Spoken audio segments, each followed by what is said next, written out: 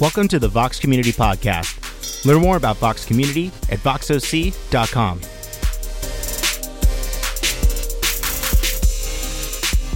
Join us at 10 a.m. on Sundays at voxoc.com/live and at the El Dorado Performing Arts Center. Well, hey, my name is Andy. I am one of the directors and pastors here at Vox Community. I'd like to say welcome to all of you that may be new or checking this out for the first time. Wow, my glasses are glaring in a whole different way. How many of you just never clean your glasses and then you get in a weird situation and you feel blind? That's me right now. Okay, here we go. Anyhow, so yeah, if you're new here, I want to take a second to tell you about a few things. We have a packed morning for you. We have a number of things to tell you about. Mike is going to join us in a little bit here on Skype, and that's one thing. If you're new here, I want to tell you about. If you're familiar with Mike, you might be coming in expecting that he would be here. In fact, he moved to Ohio approximately about 6 weeks ago due to some health concerns with his mom and himself, and taking a season there. So we've had this incredible ability to actually bring him in to answer questions and teach over Skype. So we've done that a couple times now, and we'll have him again with us here today. Later today, we're going to be spending some time doing communion. We do this every single Sunday. We actually consider it the center of our service and the most, the most important symbol that we actually have as we practice as a church community. What that will look like is we all participate together down front and up in the side there. We have communion tables where you'll take some of the bread and actually dip it into the cup. In addition to that, we have prayer walls that we've assembled over here where you could actually write in prayers. We have a prayer team that's praying for you guys 24/7. So we collect those and they have the chance to actually get a picture of where our community's at and be praying for you as well. We have participation boxes around the room if you want to continue to financially support us as it's what's necessary to kind of keep us going and keep us here. It's unusual that we actually have any kind of announcements aside from us talking about what we do here. I do have one announcement. I will be on stage a little bit later to talk about something else that we're doing here this next season. But Bob, if you could go ahead and put up the announcement that I have here for Tim. Not quite that one, sorry. That's going to come later. It's the little blue water one. I moved it into the default slides at the top. Well, that's not it. So it's coming. It's coming. Let me know when it's there. For those of you that didn't know, we did actually start this church out of a podcast. So the idea of dead air is actually kind of one of the great sins of any kind of communication piece. But I'll go ahead and go into it. I think I got it memorized. We actually have here a teaching team. So we have 4 different teaching voices that actually get to teach for you guys. Mike is one of them. He leads the team. Tim Muehlhoff is one. Carrie and Ronnie are the other 2. Tim actually participates at Biola, working with the Center for Marriage and Relationships. He has a conference coming up October 6th and 7th called Grace-Filled Marriages. You can sign up for it on Biola's website. We actually have been in conversation with him a lot about this, as we don't usually make announcements about external things that are going on. However, we've really appreciated Tim's voice for having a very open, inclusive model for how we actually teach marriage. So no matter where you're at as far as your relationship, how you see yourself as a couple, if you're single and interested in being married, this is also something that we think that you can learn from. So we thought it would be, for many of you, actually a valuable experience if you were interested in attending something like this. So we did want to say, like, hey, we actually would feel good about inviting you guys to this, as we're always aware of what are some of the best ways that we can kind of walk and talk through these bigger conversations that cause us to process a lot. So, yep, there you go. That's the slide I was looking for. If you want to sign up, it's on Biola's website there. You could do that. Tim will make another mention of it when he closes the service today to give some of his details about that. So last thing I have before I bring Mike up is I want to let you guys know, in addition to us praying with you guys 24/7, we always have live care here available every single Sunday morning. We have a community pastor team that's made up of over 15 people that are actually doing all of the marrying and the bearing and meeting with you guys in the middle of the week for other additional care. You can see, you could find a community pastor marked by orange lanyard around their neck. I could see Bruce down here taking pictures of me with his orange one on. Can you kind of flash that up in the air so we can kind of see what that looks like? There it is. That's Bruce. He's one of our community pastors here. So we have a couple guys on call today that are doing that. If you need to talk to anybody about anything going on, please find one of us in a black T-shirt, and we can help you link up with one of them. I apologize if I'm talking very quickly. We have a lot going on today. So without further ado, I'm going to go ahead and bring Mike up here. Hey-o. Uh-oh. Oh, sorry. Oh, I'm sorry. Okay. I'm sorry. I didn't realize I was on. Hey, everybody. Good morning. If you can hear me, can you wave just so I know you're out there? Oh, beautiful. Some of you didn't wave, and I know who you are, and so does Jesus. Maybe you're refraining from wave just in solidarity with the NFL players today. I don't know, but man, we are so glad you are here. We are so glad that technology exists. Sometimes a bit sketchily.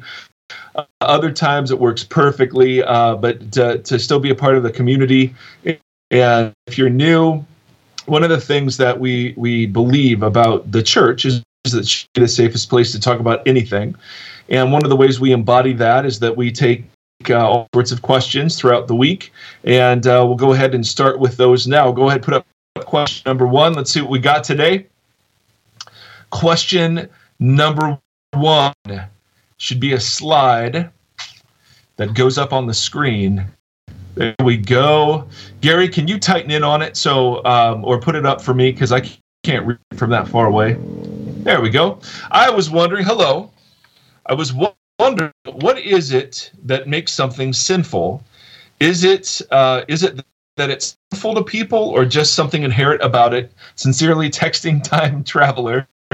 Awesome. Texting Time Traveler. Okay, a couple of thoughts. First, we could spend hours on this conversation. The word sin, as is kind of well known in church circles, is a word that literally means to miss a mark or to fall short. It was, I believe, it was an archery term, so that if you missed the target, you sinned. And a lot of the words around sin, like trespass, are ideas of boundaries or targets that are being missed.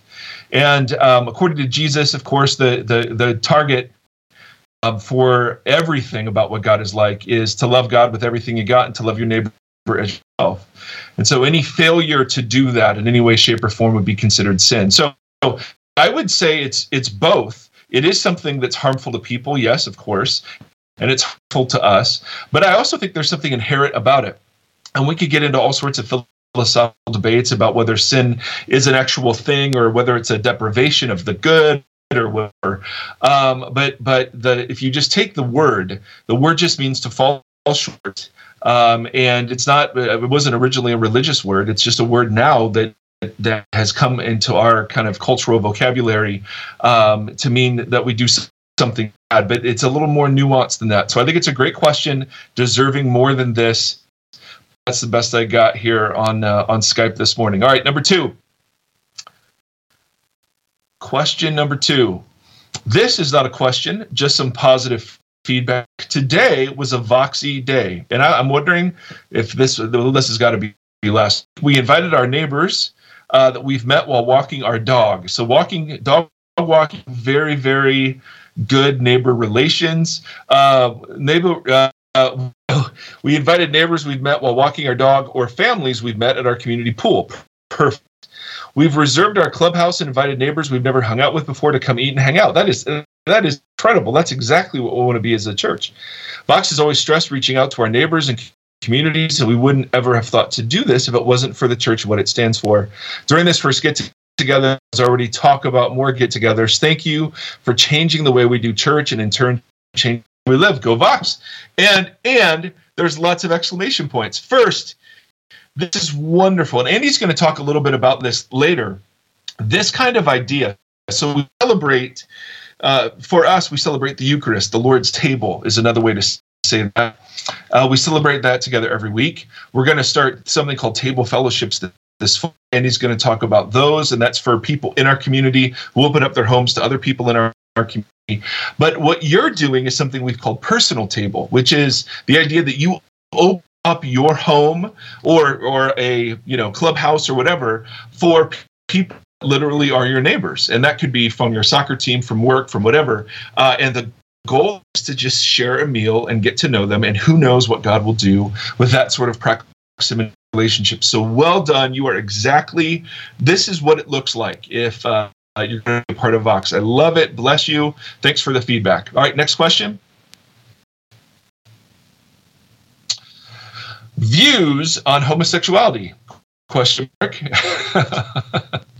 I would say there are many views on sexuality in our community. We've got folks that are on the non-affirming side of that whole equation, that would either hold that it's a choice or sinful, or would not be supportive of same-sex marriage.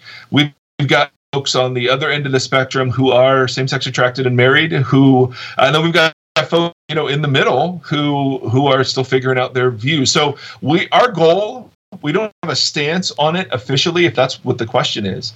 Our goal is to be a place where affirming Christians can love and serve each other, and recognize that we have various views, and there are folks all over. If you look at it as a spectrum between affirming and non-affirming man, every single position you can hold on this issue is represented in the community. It's one of the things that we love. If you're interested in more, we did a whole series of podcasts on this that'll give you a little bit more of the flavor of kind of what we hope to accomplish in the community, and why we're thrilled that Trump supporters and illegal immigrants sit next to each other, where Republican Democrats, why folks that are affirming can sit next to folks that are not affirming, and it does cost something to have that kind of community, but that's always been the goal and the dream box. All right, last question. I think we have one more. Would you ever invite or welcome a rapist, or a woman who was a slut or was used for men? I'm assuming this is to the church. And first of all, if the rapist was currently practicing, no, we would never invite them. If this is somebody who had done that and had demonstrated repentance, of course, we're a community for recovering sinners, and so absolutely, if there were safety precautions in place and this person had demonstrated fruit of repentance, of course, we'd be open to that. The other two issues about women, there's no question, there's no hesitation. There's of course those people would be welcome.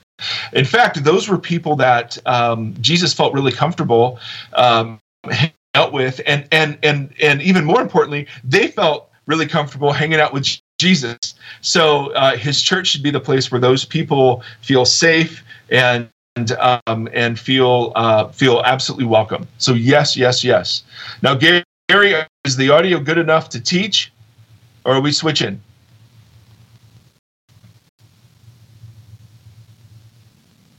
Okay.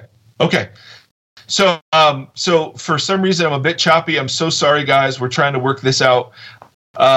Nice thing is we've got an incredible teaching team. So I want you to welcome and bless Tim Muehlhoff. Say hello to Tim. I love being a part of what's happening in California. Thank you so very much. Boy, he got out of there quick. You noticed that, didn't you? Because University of Michigan is undefeated and Ohio State is not. That was a quick exit right there. Here's what I want to talk about this morning. Great promises from the scriptures that don't work. At least for me. They just don't work. I got a chance to go to Cambridge with my wife. I'm working on a book right now, kind of a neglected topic, spiritual battle in marriage. Very few books are written on that topic. And so I was writing a book. We spent a month there. I was headache-free.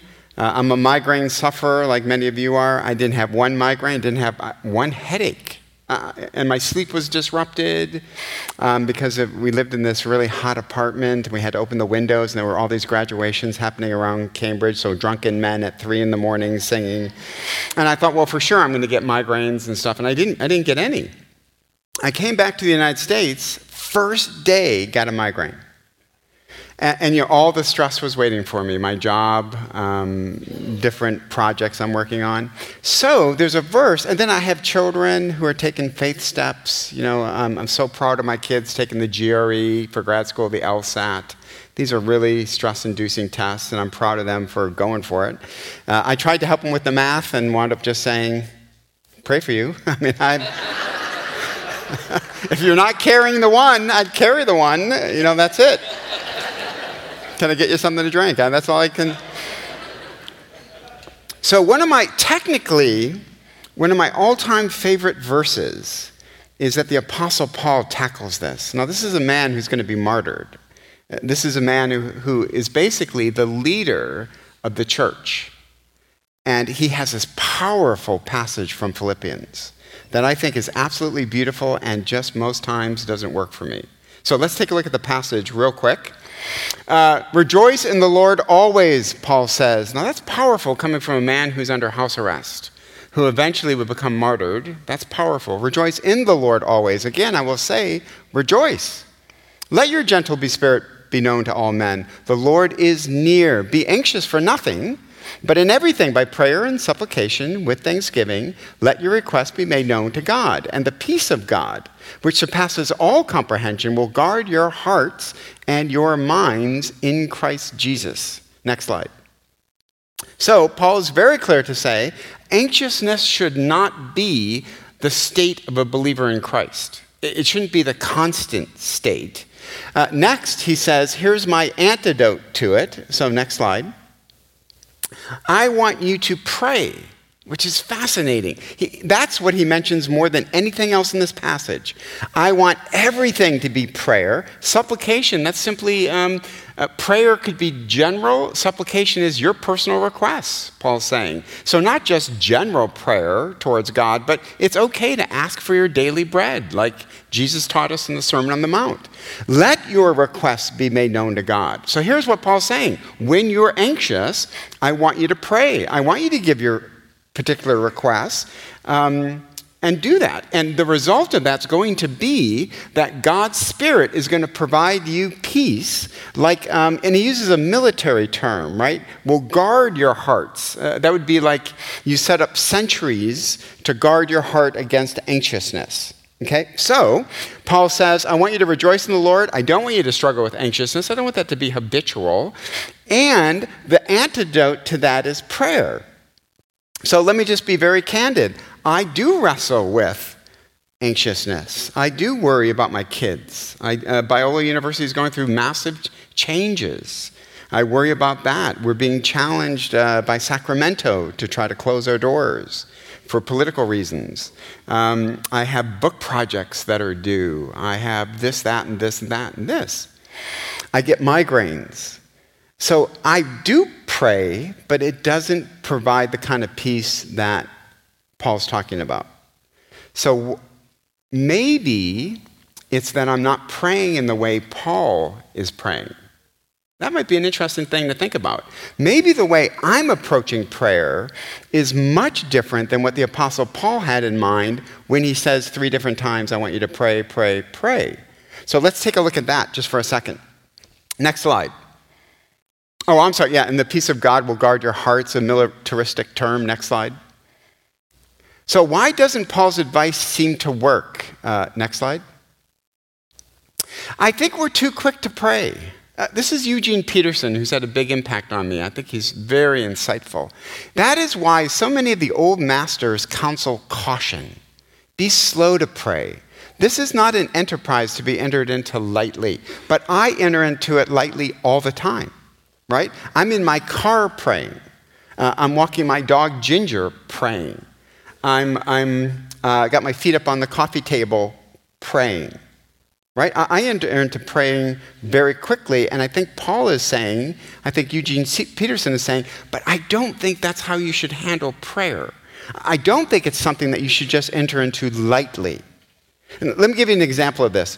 One of the reasons I came to Biola University is a friend of mine, J.P. Moreland, generally considered one of the top Christian intellectuals in the world today. He was here. We were either going to go to Wheaton in Chicago or we were going to go to Biola. So we finally decided Biola, and J.P. Moreland said to me, hey, when you get on campus, let's have coffee together. I was like, man, that's awesome, great. So I get on campus. He said, let's do it at 10:30. So of course I show up at like 10:15. I'm not going to be late to coffee with J.P. Moreland. And I remember standing outside of his office and just thinking, okay, I'm about to have coffee with one of the top Christian intellectuals in the world. Okay. right? And he said, come in, and I walked in. Why? Because it was J.P. Moreland. My respect from him was enormous. Here's what hit me. I never do that with God. I never have that type of moment. I never, with God, say, okay, I'm about to pray. I'm about to address the God of the universe. It's amazing he's going to listen to me. And I just launch into it, right? Imagine me just walking in on J.P. Moreland, like, hey, J.P., how are you? And J.P. would be like, now, so I think there needs to be a moment, Eugene Peterson is saying, where you actually prepare your heart to pray. That you say to yourself, this is what I'm about to do. I'm about to address the God of the universe. Amazingly so. Now we're going to talk about qualifiers. We don't walk in as slaves, we walk in as children, right? Adopted by God. But there's not a moment where I stop and just compose myself. Like, this is going to be this. I mean, if President Barry Corey called me into his office, right? I'd get there early and I'd say, okay, this is going to be, I know President Corey, but this is going to be it, right? I never had that type of hesitation with God, and I think my prayers are poorer because of it. Next slide. This is Martin Lloyd-Jones. He's called the Prince of the Preachers. This is what he says about prayer. We should say to ourselves before we pray, I am now entering into the audience chamber of that God, the Almighty, the absolute, the eternal and great God, with all of his power and his might and majesty, that God who is a consuming fire, right? That type of, now, you might be thinking of objections right away. Okay, but aren't we supposed to call him Abba? Absolutely, we're supposed to call him Abba. Don't we have that kind of relationship, a child to a parent? Absolutely, we have that. But we diminish that if we don't have a great respect for the parent.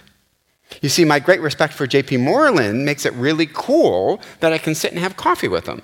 My great respect for President Barry Corey is that I get to walk into his office, we get to sit down, and actually we're friends, so we get to talk like friends. But if I don't have that great respect for them on the front end of it, it diminishes the casualness of it. And today, my personal opinion, the American church is locked into casualness. We've lost what the ancient church fathers, right? We don't have a holy sanctuary, right? We meet at a school in an arts center.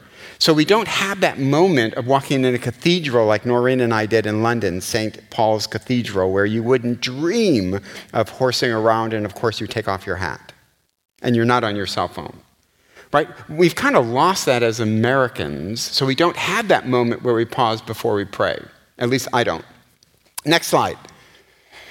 We have forgotten to engage the body. I think this is so important. So imagine if I'm having a conversation with J.P. Moreland, I kick my feet up on his desk. Or I'm just kind of, just really super casual talking to him. I don't know what that would communicate to him. And as American Christians, we've just believed that the body doesn't matter anymore.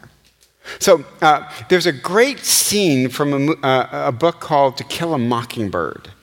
If you remember it, Atticus Finch is a white lawyer who has been given a case of an African-American man who's been accused of raping a white woman. Now, this case is done. This is the 1920s. There's no way Atticus Finch is going to win this case because it's going to be an all-white jury and they're going to acquit. But he takes the case on principle and argues to the best of his ability that, in fact, this man is innocent and that the woman is lying, for a multitude of reasons. Sure enough, he loses the case. He knew he was going to lose the case, right? In the courtroom scene of the movie, you have African Americans are forced to sit in the balcony. They're not allowed to sit with the white people. So Atticus Finch is putting papers into a briefcase, collecting himself because he's lost, and he starts to walk out, and the African Americans all stand. His daughter, Scout, is sitting, and one man, a pastor, leans over and hits Scout and says, "Scout, stand up, your father's passing." And I thought to myself, why did they stand? Why did the African Americans stand for Atticus Finch? Because of utter respect towards him. So I did a prayer project. I determined that for 6 months, I was never going to pray casually. So in other words, I wouldn't pray in my car. So, driving in my car, I would think of things to pray, and I would hang on to them and pray when I would get to my office. Now, in my office or my home, I made the decision for 6 months. I would only pray standing up with my arms raised. I would only pray kneeling, and I'd only pray laying prostrate, head in the carpet. That was a tough one early in the morning, right? I had to save that one for other parts of the day. Now, let me be very clear about something theologically. Does God hear me better in my office with my arms raised, better than he hears me in the car? No, the answer is no. He hears me. By the way, we could say a really interesting thing about prayer. Do I even need to pray? Does God know my thoughts ahead of time? Psalm 139, God knows a word on your tongue even before the word's on your tongue. The New Testament, God knows your needs even before you ask him for these needs. So a fascinating question to ask is, why does God want us to pray? So much so that Paul says, in everything by prayer and supplication. Why in the world does God need to hear your prayers if he already knows your needs and he already knows your thoughts? So let me give you my best answer to that. Because he delights in hearing your voice. So when I travel sometimes because of my work, and my kids were playing sports, so it was brutal to miss these games, right? So I literally would get a blow-by-blow from my wife. I literally would get text messages. I would call her in between games at a tournament, say, how did they do? How'd they do? Oh, okay, you won't believe this. Jeremy did that and this, and he got a 3-point shot, and boom, boom, boom. I'm like, oh, awesome, awesome. Don't leave out any details. Okay, boom, boom, boom, boom. Awesome, awesome. Later in the day, I called Jeremy, and I say to Jeremy, how'd the game go? Now, I already know how the game goes. I know he missed the 3-point shot. I know he got a rebound. I know he stole the ball. I know this. I know everything. Why do I want Jeremy to tell me about it? Because I want to hear his voice. I want to have a relationship with him. I think it's fascinating that God says, the reason I want to hear your voice is because I love your voice. I know exactly what happened in your day. I know everything you thought about, and I know every challenge you faced, but I want to hear your voice. So standing and praying with your arms raised is not that God hears you better, but it does something to me, right? And anytime my arms would lower, I would stop praying. I'd bring my arms back up, and then I would re-engage. You know how you have these crazy thoughts, right, during prayer? Isn't that insane? During prayer, you have thoughts. Like, how hard is Yiddish as a second language? It's like, what? It's like, why do police officers have locks on their lockers? What? And it's like, what? Okay, so when I had those, I would lower my arms. Okay, I just had that bizarre thought. What if the Lions won the Super Bowl? I will settle just for beating Atlanta today. Okay, enough, I digress. So I then would bring my arms back up. Again, this is me believing what I'm doing. And then I had an interesting moment in my prayer life where it's like, how much do I need to pray? This was a really interesting moment. My dad worked in the factory. He had 3 boys, 3 rambunctious boys. My dad was 18 when he started working in the factory, 18 when he got married and had boys, boom, boom, boom. We would mess around all the time. Like, our job was to do the dishes, and it always ended in water fights and blah, blah, blah. So my dad would let it go on, but then he'd have enough. All my dad needed to do was to say, enough. And we stopped. So, sometimes in my prayer life, I just would stand up and I would say to God, I'm just praying about one thing. So here's my one thing. And I give it to you, and I know you care about me. I know you love me, and I know you just heard me. I give it to you. So my prayer times became less, but I more believed what I did. Now, that's a corrective, right? We don't want to just stay with the corrective, because then we would need a corrective to the corrective. Paul does say, pray about everything, pray without ceasing. So I'm not opposed to casual prayer, but if that's all I'm doing, I think I'm doing a disservice to myself. If all I do is pray when I walk the dog, or in the car, or in the shower, I think I've weakened my perception of what's actually happening when prayer is happening. I think the body is incredibly important in me realizing what has happened. Okay, next slide. Be anxious for nothing, but in everything, by prayer and supplication with thanksgiving, let your requests be made known to God. I'm going to give a whole sermon on this. I think there are ways that the American church has gone off the rails. And I think one of the ways we've gone off the rails is we only offer one type of thanksgiving and forget the other type. So for sure, I think Paul is saying, yeah, I want you to be thankful for the things that are happening in your life, right? Maybe your career is going well. Well, Lord, I thank you. Thank you that I have a job. Thank you that we can pay the mortgage. Thank you that my kids right now are healthy. Thank you that, right? So I think he means that, but as American Christians, we think that's all there is. We forget about the spiritual realm. See, if Paul was just doing as American Christians do at Philippi, his prayers are pretty short. His thanksgiving is pretty short. Why? I'm in prison, and there's a good chance I'm going to get martyred. So what is there to say, thank you, God, for my situation? But Paul primarily doesn't mean that type of thanksgiving. He means spiritual thanksgiving. So when he says, rejoice in the Lord always, what he's getting at, I think, is what are the things you can rejoice in no matter what? I don't care what your condition is. It doesn't matter what your health is like. It doesn't matter how the kids are doing. What are the things that you can rejoice in right now that are beyond circumstances? And as Americans, we just tend not to do that. So right now, we can, if we're followers of Jesus, what can we say? We can say, right now, I'm assured that if I die, and I'm going to be in God's presence in heaven. I'm assured that all my sins are forgiven. Every sin I've ever committed has been dealt with, and it's just forgiven.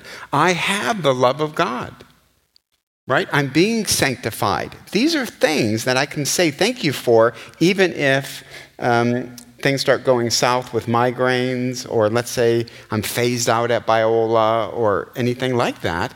Paul is saying, I want you to rejoice in the Lord in the things that Satan can't touch, that circumstances really can't touch. That's the book of Job. The book of Job is a deeply disturbing book where Job loses everything except one thing, and that is the love of God. And if he's judging the love of God on the externals, then he'd have reason to curse God and die right then. So I think that's what Paul's trying to get at is, I want you to be thankful people. I don't always want you to just merely focus on your career, your job, food, health. Now, by the way, the Lord's Prayer tells us we can pray about those things, right? Jesus says, give us this day our daily bread. So God's not ignoring those kind of things. He's saying, but when you start to praise me, let's focus on the eternal things. And remember, Paul himself would say that. I'm gambling the whole thing on one fact, that the life to come will outweigh the suffering of the life that I live in right now. Next slide. So here's two things about thankfulness that are convicting. Seneca is a Roman philosopher, not a Christian, but he says a very interesting thing. And this is G.K. Chesterton. So Seneca says this is an abomination, and G.K. Chesterton, a very famous Christian writer, thinker, author, says the test of all happiness is this. So let's have the next slide. Ingratitude is an abomination, and the test of all happiness is gratitude. By the way, psychologists have done this. Happiness is a massive topic today within psychological circles. What makes you happy? And this one woman, I can't even pronounce her last name. It's an unbelievable long Polish name. But she did this definitive survey on happiness, and she said this: the most happy people I have ever encountered are the people who experience chronic pain or a health situation that isn't going to be resolved. Specifically, she was talking about all the people she interviewed that had paralyzation of some kind, quadriplegics. Why? Because they became amazingly in tune to the really small things I should be thankful for. Right? I'm moving at light speed. My schedule is I move at light speed. Right? And things happen and I never really stop to enjoy them because I always got the next thing on my to-do list. That's just how I do things. So I don't like driving to Vox today that it's just a beautiful California day. Right? I don't think about the fact that I have a great family. We're going to have bagels afterwards. That's our tradition. We're going to sit, we're going to watch the Detroit Lions. That's not always great. I don't stop to smell the roses very often. And her study on gratitude said, but you know what happens with a migraine sufferer when the migraine is not quite as bad as it was yesterday? I'm thankful for that. On the rare occasions I don't have a headache, I'm really thankful for that. A quadriplegic, I'm really thankful that I have such a sense of smell and taste. Right? Things that we take for granted. She said, these are actually heightened for people who suffer. And she said that's one of the residual benefits, that some of the most happy people are people that really do take time and appreciate the really small things in life in the midst of whatever that we're struggling with. So the test of all happiness is gratitude, Chesterton said. Next slide. Robert Emmons, this is another guy who did a study on happiness. He actually is working on a massive project at Biola University on the power of grace and gratitude. He says, people who are grateful do tend to show a positive recall bias, conjuring up many more pleasant memories than unpleasant. When asked about past life events, just as depressed individuals show a negative recall bias. So talking from a psychological standpoint, when you reflect on your growing up as a child, do you have a positive recall bias or a negative recall bias? So let me tell you what that means. I grew up in a dysfunctional household. My dad was manic, a factory worker who worked double shifts because we needed the money. I didn't realize how poor we were until I was in college. My mom finally told us, and we almost lost the house, and I just didn't know that. The one thing that tipped it off was we always got our clothes at Kmart during blue light specials. Always. I remember one time saying, man, Kmart is crap. And my mom grabbed me, pulled me in, looked me right in the eyes and said, Kmart is good quality clothing. Wow, yes ma'am. Right, so I could have, if I allowed myself, a negative recall bias, right? I could look at all the negative things that happened in my house, and you get stuck in that negative spiral, is what Emmons is saying. He said, happy people aren't oblivious to the difficulties, but they have a positive recall bias in that they look back and say, but here was what the good was. Even within the bad, here's what the good is. So my dad he just wasn't a very intimate guy. He just didn't, right? I mean, today we shower our kids with, I love you, I'm so proud of you, and wow, you put your pajamas on. Hey, I have an award, it's a trophy. It's a person putting on pajamas. Here, I had it made. But so when I look back, I remember one time, so I got my varsity letter in wrestling as a freshman at Henry Ford II High School in Detroit. I had a judo background. I had done martial arts for years, and it worked really well in high school wrestling. It really applied. So as a freshman, I got the starting spot on the varsity team. Now, my dad very seldom came to watch me wrestle, and my mom never came to watch me wrestle. That's negative recall bias, right? I can think of my dad just never, ever came. We never missed anything, if possible. My wife is like one of the best sports mom in the world. She wanted to go to games when I did not want to go to games. I mean, our kids played baseball. Oh, talk about a dark night of the soul. We figured out, we sat in those stands 150 hours before playoffs, and all three of our kids made playoffs. Oh, my word. So that's negative recall bias, right? But here's one thing. So I got my varsity letter. and got a varsity jacket. It was August when the jacket came in. August in Detroit. We're driving home. We picked it up from the cleaners, me and my dad. My dad looks at me in the car. He goes, put it on. Put it on. I said, Dad, it's like 90 degrees. He said, put it on. I put on my varsity jacket. He goes, look good. You look good. Now, I can choose to remember all the bad, right? But to recall the positive, not to ignore the bad, but can the good find its way to the surface? That's a positive recall bias. I think the scriptures are saying even Job needed to have a positive recall bias in the fact that God still loves me. Even though everything else is gone, I still believe that God loves me and that he's good. Right? Next slide. So gratitude is the acknowledgement of goodness in one's life. Of course, material blessings. By the way, we live in the United States. I have my students take their summer earnings and go to a horrible website that will ruin your life. So don't ever go to this website. It's called globalrichlist.com. You go into that list, you punch in your earnings, and it compares you to everybody in the world. So we're talking poor farmers in whatever part of the world, and I guarantee you your income is going to put you really high when it comes to global rich lists. We tend to just compare ourselves to Orange County, and we're always lacking. But world-wise, I would argue we're the rich young ruler Jesus is talking to, Americans are. That doesn't apply to everybody, and some of you are hanging on by your fingertips, right, financially. I'm not saying that's you, but for the vast majority of us, just our income, and by the way, my income as a professor and part-time model,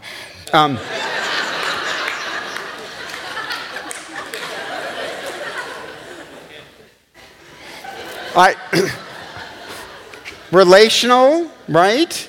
What are the friends you have? And what are the good parts of the friendship, not the parts that disappoint you? And then the spiritual, I think, is most neglected. Next. So text your questions, because I know some of you right now are saying, but I'm the counterexample. I'm the counterexample. I have negative recall bias because my life is negative. That's why I have negative recall bias. I can sit right now and tell you all morning why my life is bad, and it makes it even worse that you tell me I have a good, loving Heavenly Father, because he's absent. Woody Allen, an atheist comedian, once said, the only excuse God has is that he doesn't exist. Right? So, I want to acknowledge some of you are in the dark night of the soul that I talked about a couple weeks ago, where you just feel like, man, God is not present. And I want to appreciate that. And even in the dark night of the soul, what can I cling to? It might just be one thing. Next. So I want to end with this. Rejoice in the Lord always. Again, I will say rejoice. That's powerful. Not rejoice in your material goods. Not rejoice in the fact that your marriage is doing well. Not rejoice in the fact that I'm dating someone. Not rejoice in the fact that my grade point is a certain level. Paul says, no, don't do that, because I couldn't write that if that's what I meant by it. I'm supposed to rejoice in the fact that I'm in a Roman prison heading towards martyrdom? No, that'd be sick. That'd be twisted. God isn't saying rejoice in the fact that the results came back and you have cancer. God's not saying that. He's saying rejoice in the fact that even in the midst of the cancer, there are some things that are true of you and will never go away. Right? So rejoice in the Lord always. Again, I will say to you, rejoice. What are the things that I can stop long enough to say, even in the midst of my disappointment, here are some things that I can rejoice in. Last slide. Because the Lord is near. So by that, he means two things. One, I think we have to embrace the fact that God is omnipresent, that God is here in this room just as much as you're here in this room, right? And second, Paul did believe that Jesus was coming back. He did believe that Christ was coming. Now, we have to deal with the fact that he's not come back, right? And it sure seems like we're heading in some interesting directions as a country and a world. But Paul had the feeling that God was present with me as I went through these really hard times. So has that made me less anxious? It's made me more appreciative. It's worked on my recall bias that I want God to do certain things in my life, and I'm anxious whether he would do it, and that's legitimate. I think God is saying to me, but I want you to rejoice in the things I've already done. And I'll be honest, if I sit there and think, well, what has God done for me? I think Paul would say, you see, you're thinking like an American. I want you to back the train up, and I want to say spiritually, what is true of you right now, regardless if any of these things turn out in a positive way? What is true of Tim Muehlhoff right now that you can cling to? And I want to say, that I'm more than a conqueror. Remember that sermon I gave a while ago? Paul said, you're more than conquerors, even though you're like sheep being led to slaughter.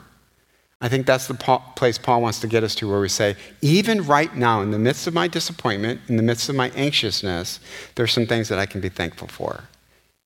And we might want to say, but I wish it was so much more. But God says, but what's the one thing you can be thankful of? And that's what Paul would say, Christ will never leave you nor forsake you. And for the early church, that was enough. For the modern church, we think, Okay, so let's bring out Andy. Are you going to come out? Okay, Andy's going to come out, so thank you. Thanks, Tim. Oh, man.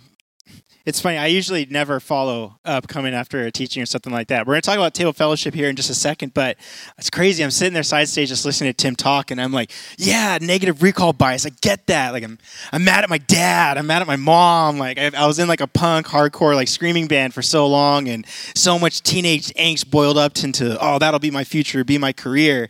And I was just thinking about all the stuff that drove that. And then I remembered this one acoustic show I played. I was by myself at a coffee shop with a couple friends, and that was the one show my dad came to. And it just kind of struck me. I'm just like, I remember everything about what that felt like in the moment, and all I remember was actually gratitude. I remember feeling like, I'm so glad he's here. You know, and it's so easy to just think about like all the effort and emotion I put into trying to accomplish something else in spite of something that was happening there, when in fact, like what really triggers in my memory is that one nugget of something wonderful and beautiful, and I don't let that resound. I don't let that resound, and what I remember is the angst and everything else. So, that's so good.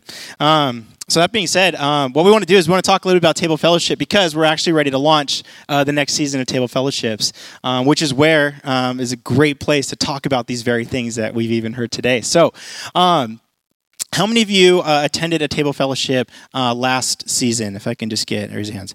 Awesome. So there's so many of you that get to participate this time around as well. Beautiful. So Table Fellowship has been a language that we've used a lot in our teaching and understanding what the vision is for Vox. There's 3 ways that Table Fellowship actually plays out. But Bob, go ahead and hit that first slide for me. So what is Table Fellowship? At Vox Community, we observe the Eucharist as a centerpiece for Sunday gatherings. It's a beautiful symbol of Jesus' sacrifice and invitation of association. We extend its symbolism in Table Fellowship as a reminder that Jesus had no hesitation to eat and drink with anyone. Next slide. So it's expressed in 3 different ways. Go ahead. Corporate table. So that's what we do here every single Sunday. As a large group, we go and participate in this symbol together. There's so many of you in this room that have different views on things, different places in your life, some that are healing and happy, and some that are broken and dealing with a bunch of negative recall bias like myself. Community table. So this is the type of gatherings that we actually offer in homes from many hosts that we have here, where they'll invite in friends, neighbors, and many of you that are in the community to actually just have a meal together and share that space together. And lastly, personal table, which is offered by you, as Mike kind of talked about in the Q&A, for neighbors, coworkers, and family members in your own home for initiating countercultural friendships. So what we're focusing on, though, is the idea of community table fellowships. Bob, go ahead. Next one. Okay, so I'm going to go through just a brief list here of explaining what these actually are and how these work. These are hosted by Vox team members, selected for their excellent hospitality skills, and are socially engaged in group settings and reflect a stable spirit that makes room for all people and process. Next. They reflect the core values of Vox Community. It's a safe place to talk about anything, serves its guests first, and seeks to engage the next generation. We share a meal together, and it's a conversational experience. We learn more about each other and explore new friendships over a meal together. So this is the new thing that we're actually going to be doing for this season, and I'll explain more. We will spend a moment to hear teaching from Mike on personal table and peacemaking each week via Facebook Live, then casually discuss as to consider how we might be encouraged to open our own home and personal table. And these are also gatherings that are designed to host up to 20 to 30 people, children included. It's an homage to a former era where new friends and neighbors eating together represented relief, service, and communal care. And last one, Bob, is I think just there we go. So the last season that we did this, we took a lot of feedback from our hosts, took a lot of feedback from our attenders to ask them, what would you do different? What did you miss? What did you like? The one thing that we heard most was that people wanted to keep attending the table fellowship that they had gone to. The way that we did it last season was we published something like 24 different dates for homes and places that you can sign up for. We encouraged all of you to actually try to visit different homes as a way to meet a lot of the different people in the community. What we heard from you guys was you wanted to return back to the same location to meet some of the same people you met before to actually build those relationships. So that's what we're going to do this season. We're encouraging you this time, when we open up signups next weekend, is that you'll sign up for a home, and that's where you'll be actually from fall all the way through spring. So it'll allow you to press into those relationships a little bit deeper with the folks you're meeting, and then you'll find a little bit more challenge month to month as Mike is doing some of this teaching and training about Personal Table. You'll be able to revisit that. Now, we still encourage, if you want to visit another home and meet some other folks, that's completely welcome. Ideally now, though, we're not going to be having to deal with you signing up for each time that you go. You're signing up for one home, and then you'll be there for the rest of this season. So that's what it looks like. Next week, I'll be revisiting this again, talking to you a little bit more about it, giving you more direction about how to sign up. But prepare your calendars. We're going to be doing this on the second week of every month from now until June next year, kind of in the evening time. Oh, we have a question. I'll answer a question. Hey. Second Wednesday. It'll be the second Wednesday night of the month. We're thinking probably 6:30 or 7 p.m. So, okay, we're really excited. We had tons of great feedback from last season. We're looking forward to this season as it's slightly different. Mike will be involved. Everyone's actually meeting at the same time, basically city and county-wide. So that's just going to be a lot of fun. We're looking forward to that. So I'm going to go ahead and bring Izzy out. And we're going to enter into this next time. So the back end of our service is what we call kind of our response time for the service, which is inclusive of the Eucharist and communion, and of course worship. We haven't done any worship this morning just yet, so here we go. But yeah, for many of you, worship has had kind of an interesting place in your life. I can say that I've spoke to many actually worship leaders that have shown up here in our church and just needed to actually sit and listen to the songs and hear the words sung over them. When they're used to singing them all the time, they had lost so much of their touch and meaning. For us, that's an affirmation of many of us that just need permission sometimes just to sit and listen. But largely what we're asking you all to consider is to be engaged, to be willing to be surprised that God might do something here this morning. So there's many of us who also stand, that raise our hands, that express gratitude to God, that express praise before God via worship. And we invite you to do that as well. So with that said, all is welcome, and I'll let Izzy take it away. Hey, there's participation boxes as you leave. If you feel so led, we appreciate everything you're doing. We don't take that for granted. I want to leave you with the words of C.S. Lewis. He's a man who's deeply impacted me. Lewis said this: "The present is quite workable," Lewis said, "if we don't do two things.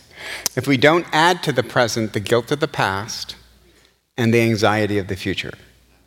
So today, not ignoring the anxiety that you have, not ignoring the truly hard things that you're facing, but today, in this present moment, I pray that you would rejoice in the Lord, that you would find one thing to say, I can be thankful towards the Lord for this one thing. So let me pray for us as we leave. Father, we are thankful. We're thankful for Christ. We're thankful for his great sacrifice to us. We're thankful for this daily bread that we have received. So Lord, this day, resting in the fact that the past has been dealt with, our sins have been forgiven, and that the future is something you know what waits for us Monday morning. But today, we choose to rejoice, we choose to rest. We pray in your Son's name. Amen. God be with you.